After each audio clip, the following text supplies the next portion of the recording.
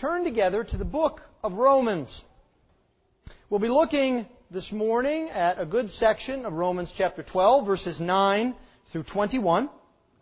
As we continue in our series on Christian living in a post-Christian world, this morning we're going to be looking at the subject of community amongst God's people. And so we'll look at this section in a fashion of an overview. When, Lord willing, I come to preach verse by verse through the book of Romans, I'll probably spend several weeks in this section, but not today. Today I want us to see an overarching theme in this section and how important it is for us as we live our lives to live with a sense of community. So if you would please give attention to the reading of God's holy word. The word of the Lord is completely without error. It is completely sufficient. And it is completely authoritative. Praise be to God. Romans chapter 12, beginning at verse 9. Let love be genuine. Abhor what is evil. Hold fast to what is good. Love one another with brotherly affection. Outdo one another in showing honor. Do not be slothful in zeal. Be fervent in spirit. Serve the Lord. Rejoice in hope. Be patient in tribulation. Be constant in prayer. Contribute to the needs of the saints and seek to show hospitality. Bless those who persecute you. Bless and do not curse them. Rejoice with those who rejoice. Weep with those who weep. Live in harmony with one another. Do not be haughty, but associate with the lowly. Never be conceited. Repay no one evil for evil, but give thought to do what is honorable in the sight of all. If possible, so far as it depends on you, live peaceably with all. Beloved, never avenge yourselves, but leave it to the wrath of God, for it is written, "Vengeance is mine, I will repay," says the Lord. To the contrary, if your enemy is hungry, feed him. If he is thirsty, give him something to drink, for by so doing you will heap burning coals on his head. Do not be overcome by evil, but overcome evil with good. Thus far the reading of God's holy word. Let's pray for His blessing upon it. Let's pray. Heavenly Father, we ask that you would attend your word with power, that you would teach us from your word, that you would encourage us from your word, that we would, by the work of your Spirit, become more and more like Jesus. This we ask in Christ's name. Amen.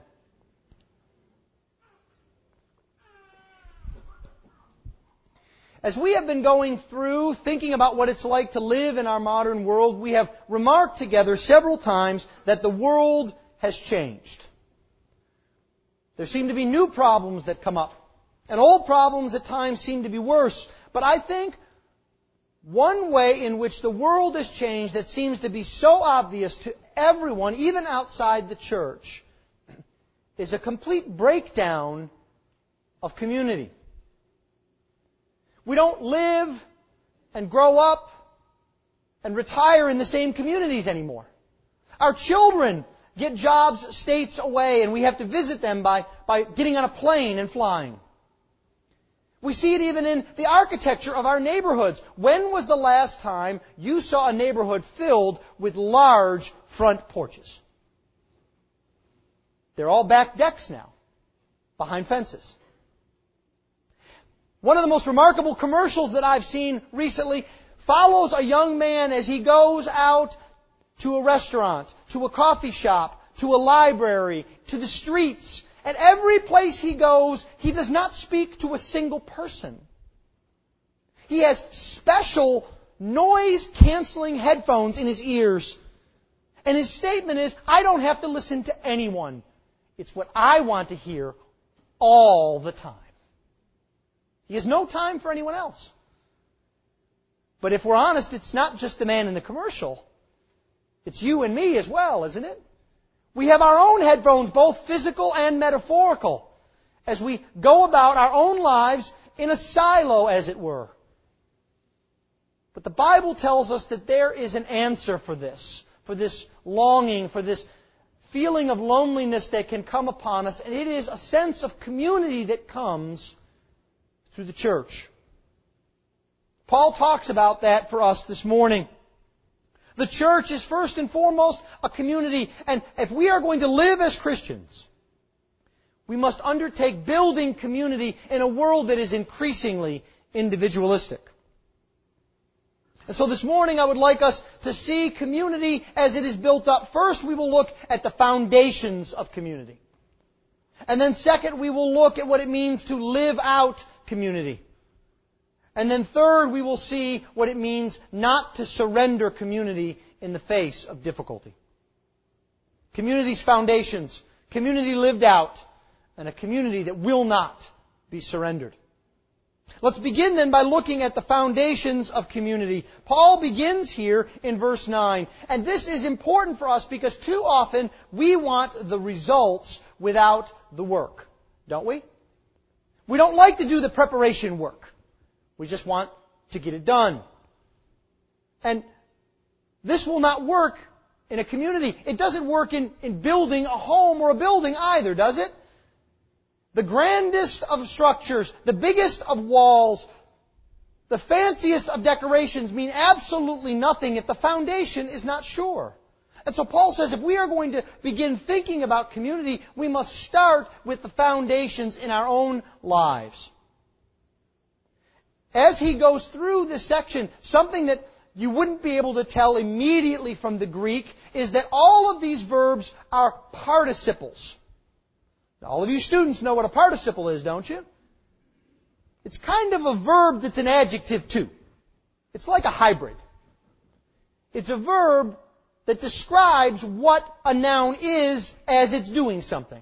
And so here you have to understand that when Paul is telling us that these are the foundations for our life, what he is saying is, this is who you must be. This is part of our being. It's not just what you do that counts.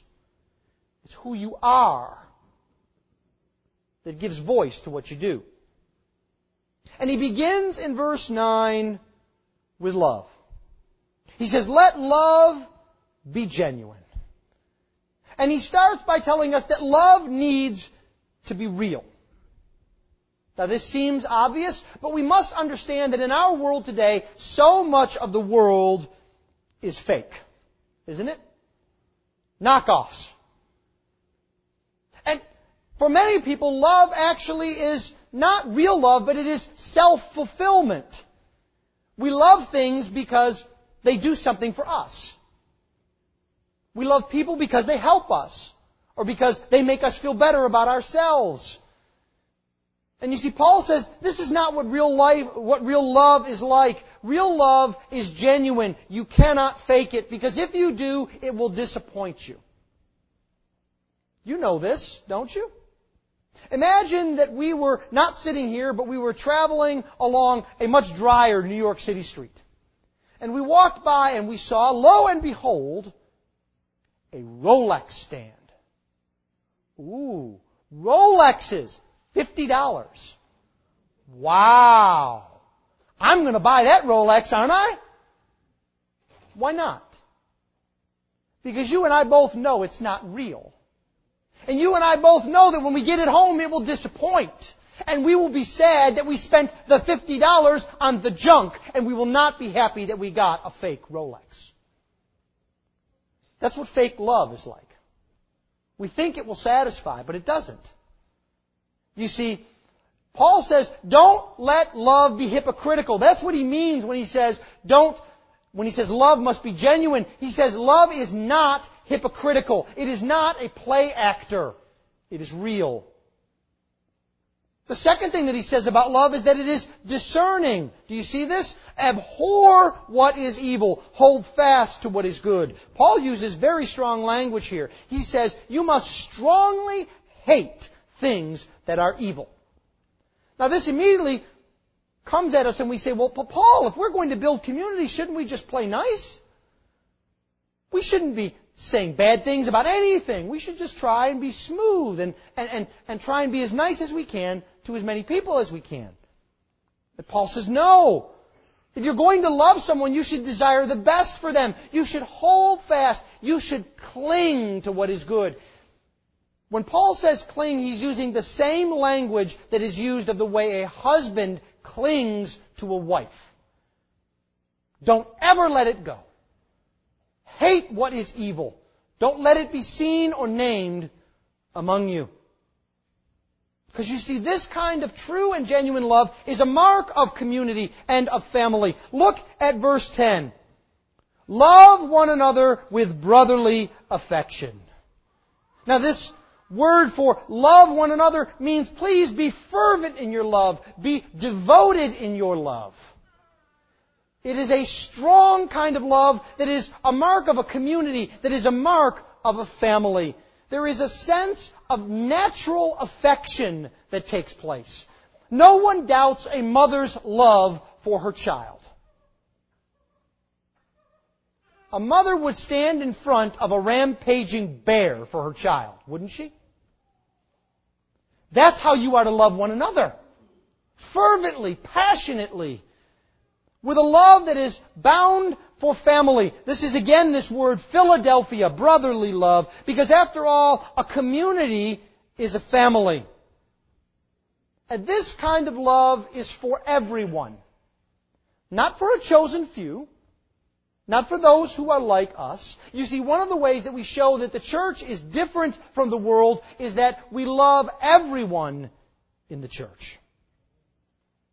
There is a sense of enthusiasm, too, that must be part of the foundation of our community. Look what Paul says in verse 10. Outdo one another in showing honor.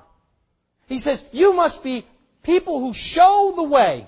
You must outdo others. You must be going on ahead and showing the way. You need to be the pathfinders of community. What do pathfinders or scouts do? They go boldly where everyone else wants to hang back. But what happens? Once they go, people follow. They have security. They have confidence. They have commitment in the task because they know someone is leading the way. And that's what Paul says. You must be people who outdo one another in showing honor. And others within the covenant community and outside will follow. You must be diligent, Paul says in verse 11. Do not be slothful in zeal. Be fervent in spirit. We cannot fall prey to that American trait of trying to do the minimum possible to get the job done. You see, that is what we try and do so often. We see point A to point B and we think, how can we do as little as possible? How can we sacrifice the least in order to get this done? And Paul says, no, you have to be diligent. You cannot be lazy. You must be zealous.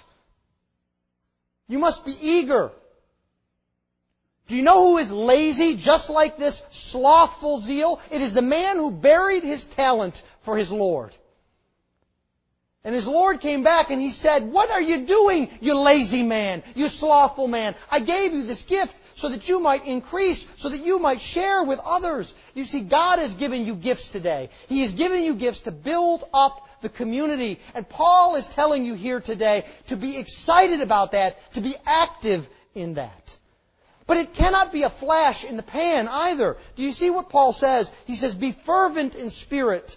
And by fervency, he means you must not be like a flame that burns out. You must be like a pot that boils, that's constantly bubbling, constantly working, constantly warm. One of my favorite things to do, and my children have come to enjoy it, is whenever we have sauce making day. It's sauce making day, not hour.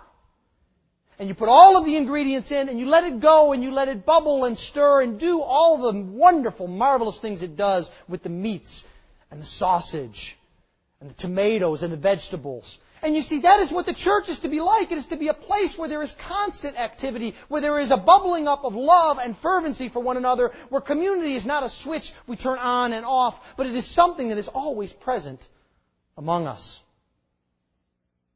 And you see, this kind of fervency, this kind of diligence will come out in a practical commitment. That's why Paul makes this last statement in verse 11. He says, serve the Lord. It sounds trite. Well, of course we serve the Lord.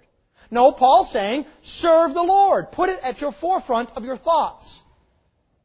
Be diligent, be fervent, but have it directed toward the Lord and His purposes. This is what it means to have enthusiasm. And the third thing that is a foundation for community is patience. We see this here in verse 12. Rejoice in hope. Be patient in tribulation. Be constant in prayer. You see, Paul says if we are to be truly a community that is bound together, we must be focused on the end goal. Not on all of the individual things that make us up. Not on all of the things that separate us. We must be focused on the thing that unifies us, the joy and the hope that we have in Christ Jesus. And if we are focused upon that, we can be patient one with another and with ourselves. Paul says the foundation of community is patience. Because you see, struggles are going to come up. Paul's very real. He had real congregations. He says, you're going to have tribulation. Things are going to test you. Others are going to want to see you fail. Think about the way America is today. In order to sell the most news, we want to see failure, spectacular, and scandal. What is on the tabloid sheets? What is on the internet and on the television? How people who should be on a pedestal have failed. And we long to see it, thinking somehow that makes us better. But you see, Paul says, no, you must be patient and persevere through all of this tribulation. And the way that we do this is difficult. It is to continue in prayer. Do you see that? Be constant in prayer. That is how we rejoice in hope and we are patient in tribulation. There is a very practical thing that we can do to be very active, and that is to be a community of prayer. It is hard to be disunited. It is hard to have difficulties and strife when you are praying one for another. That is a foundation of community. But it's not just the beginnings and the foundation of community that we know. We must also live out the community that is before us. Paul reminds us of this in verse 13. The first thing that he tells us is this. It is costly. Now, young people, I know that our society today has tried as hard as it can to teach you otherwise, but let me give you an important truth. Write it down and carry it with you. There is no such thing as a free lunch. Everything that is good comes at a cost. Children come at a big cost. Not just in dollars, but in sleepless nights, right? In prayers before the throne of God. In strivings, in an unwillingness to let them go. Marriages come at a cost. You can't do everything you want to do when you want to do it. You have to sacrifice for the other. Everything that is good comes with a cost, and that's what Paul says here. He begins in verse 13. He says, contribute to the needs of the saints and seek to show hospitality. He says, you must think about others' needs. You must live lives of generosity, putting others before yourself. And this will show itself in hospitality. Now, hospitality is, I think, something that even in the church is misunderstood. I think oftentimes in the church we think hospitality is defined and summed up with a big red bow as a pot roast in a slow cooker. And if we're really good, some dessert to go along with it. Hospitality is not lunch. It's not having someone in your home. That's a part of hospitality. But hospitality is way bigger than that. Do you remember how we talked before about brotherly love and loving fervently and being committed to others? Philadelphia, we get that word. This word is not love of brothers. This word is love of strangers. Same sort of word. You see, what hospitality is about is being active and being out in the community and loving others who are not like us. It is not a passive thing. You know, so many times I think the American church believes that it is conducting hospitality, that it is reaching out to the community by making this statement. Well, the doors are open. Anybody can come anytime they want. We'll even welcome them when they come in. Paul says that's foolish. Paul's advice, no. The Holy Spirit's command is this. It is to seek to show hospitality, to pursue it, to run after it. This is a verb that we use of running down an outlaw, chasing down people. This is what we should seek to do as a covenant community, to show hospitality, to be bumping each other, to be elbowing each other out of the way, as it were, to show hospitality one to another. A community is costly also because in verse 14 it needs to be marked by forgiveness. Bless those who persecute you. Bless and do not curse them. Do you see what Paul is saying here? This is not theoretical for Paul. Paul was stoned. Paul was whipped. Paul was thrown in prison. And what he is saying here is, follow me as I follow Stephen, as we follow Christ. Bless those. Do not curse them. Living out community is costly. But it's also difficult. Do you see verse 15? Rejoice with those who rejoice. Weep with those who weep.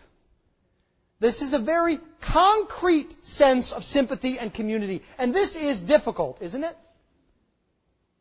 It may surprise you, but I believe that Paul began with rejoicing because it's harder. What, you say? I think it's hard to weep with someone who weeps. They're going through such a difficult time. Think now to a moment when someone had something exceedingly wonderful happen to them. And you wished it would have happened to you. They have a new car. Their child got into the college, yours didn't. Their marriage is flowering when yours seems to need a good weed eater. Their job is going along just fine, and you're toiling. Paul tells you are to rejoice with those who rejoice. That's a hard thing to do. And it can only be done with a sense of community that says, it's not all about me. We're in this together. I'm so happy for you that the Lord is blessing you. That is real community. The community in the church is not a rat race. It's not to see who can get ahead. It's a blessing that God brings to us, that we have others around us that we can rejoice in what He is doing in their lives. A third and final thing about community is this. And that is a real challenge that faces us today here in Katy at Christ Church, is that we cannot surrender the community that we have. Because there are those who seek to destroy it. Trouble will come from within and from without. The community is under attack. And it's under attack from us, from our desires, from our longings. You see what Paul has to tell us here in verse 17. Repay no one evil for evil, but give thought to do what is honorable in the sight of all. You see, what we want to do is, instinctively, we want to get even. We want to set things right for us. And Paul says you need to be patient because you don't live on an island. It's not just about you. God is in charge. He is taking care of things. And it's not easy. Because we must think to ourselves, not what do I want, but what will others think about my actions? How will I reflect the Lord Jesus Christ? And this is something that you need to be doing right now and each and every day. Do you see what Paul says? He says, give thought to do what is honorable in the sight of all. And by that he means you must think ahead of time. You must plan for what will come. This is simple. It's so simple that we understand it, I think, best in the realm of athletics. One of the things that as I have coached baseball, I always drill into my players is this. When you are in the field, do not pick the grass. Do not look at the clouds. Do not think about what you're going to have for snack. You need to think, if the ball is hit to me, what am I going to do with it? Because if you wait until it is hit to you, it will be too late. And you won't know. Life is like that. Think ahead of time what you will do in situations. Don't wait for it to come upon you in shock. Think to yourself ahead of time, what can I do? How can I live my life? How can I live on a trajectory that is honorable in the sight of all and that glorifies God? If we're not going to surrender community, we must think ahead of time. We must be peacemakers.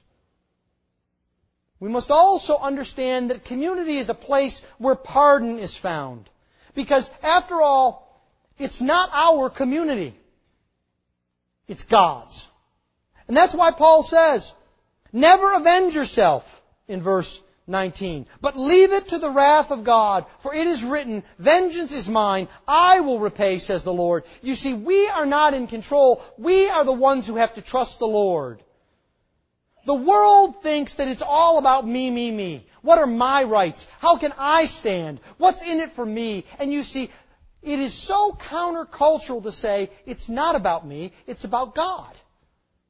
I trust Him to take care of the ledger. I trust Him to make sure that justice will be done.